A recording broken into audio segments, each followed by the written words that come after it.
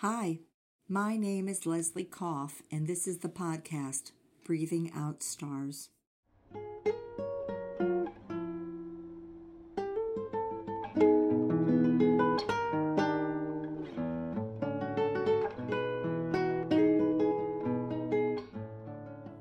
As the sun was rising, I stepped out into the morning.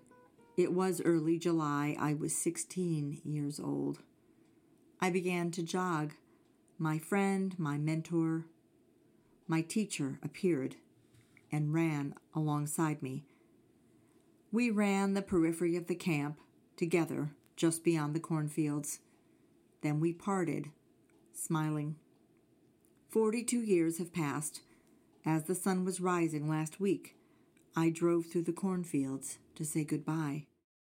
I was invited to say goodbye to a man who ran alongside me, but from afar. I sat at his feet. I told him I loved him. I was only one of so many, many people who loved him, but I was one. And then we parted. Now he's gone. I may or may not be okay, but I will be. I will be.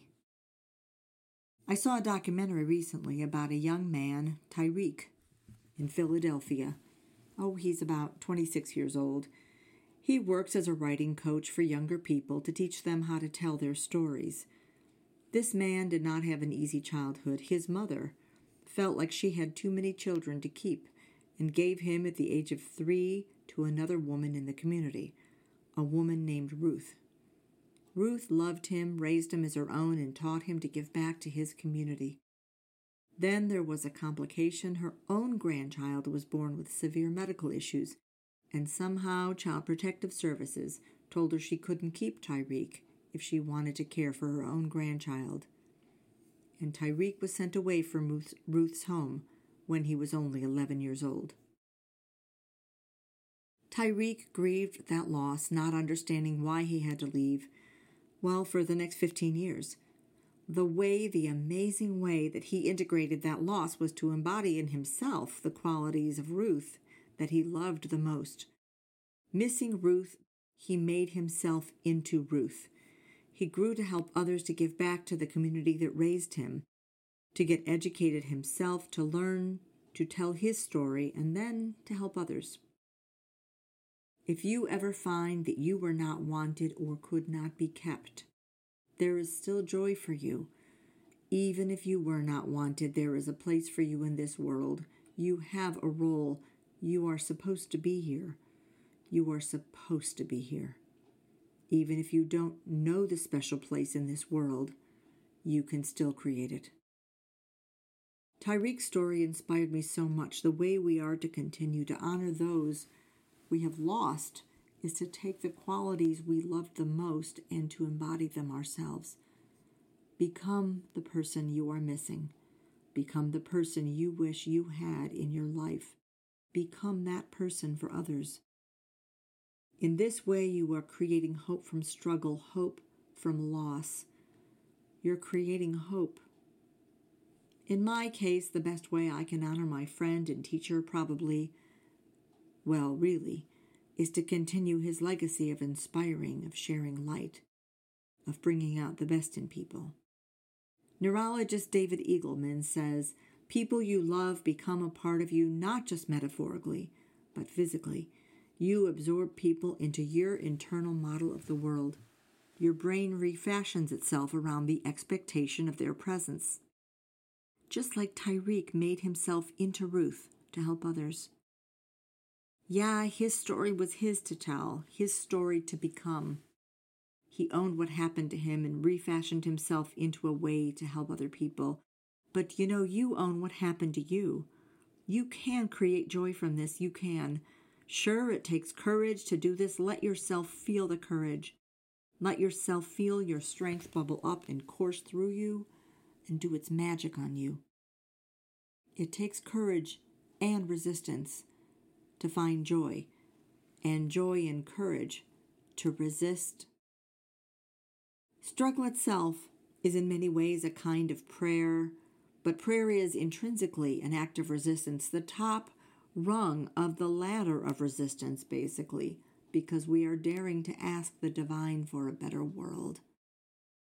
For me personally, I find that what inspires me is watching people keep going, despite their circumstances, walking forward, moving forward.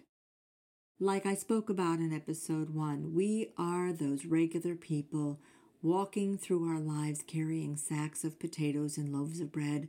The best way forward is the way forward. And if you feel stuck, well, brush your teeth, clean up. Maybe the Red Cross will bring you a toothbrush. Years ago, when we lived in Atlanta, our house burned. I'll probably tell the fire story in another episode, but this, for now, is an important part of that story for this episode. After the fire, we kept going. We went to a local hotel. The Red Cross arrived and did bring us toothbrushes. We put the children to bed. We tried ourselves, unsuccessfully as you might imagine, to sleep. Then we got the children up in the morning. We took them to school. We stopped at the grocery store to get them backpacks. And after school, we took them out to buy underwear and pillows and socks.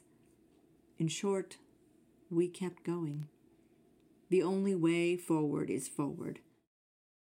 In these times, in these really challenging times, I find that I am so impressed with people and businesses that have redefined themselves, have retooled, have reframed their losses and their missions.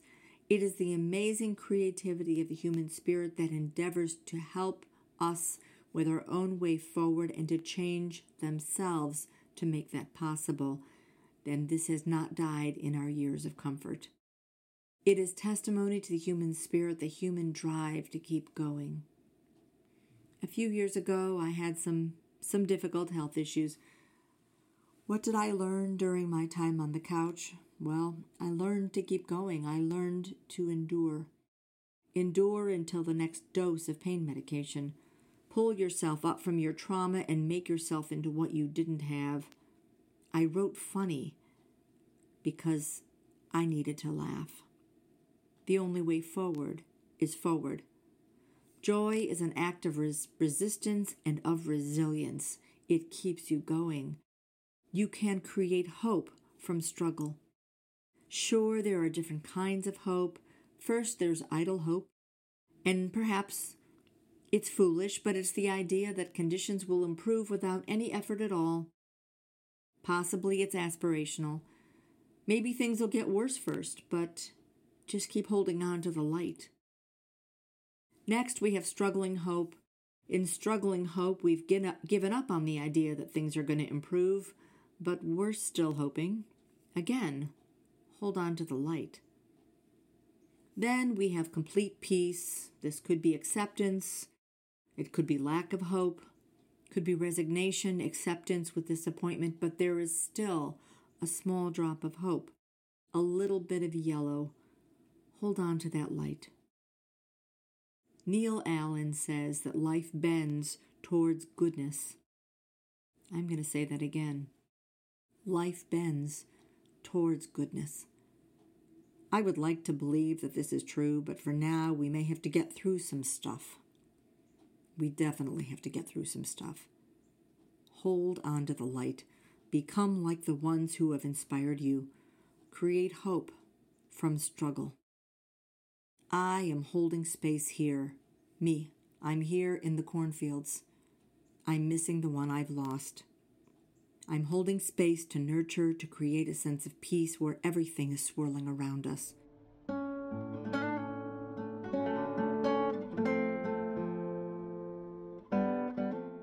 It is a time for grace, and I, for one, am here for it.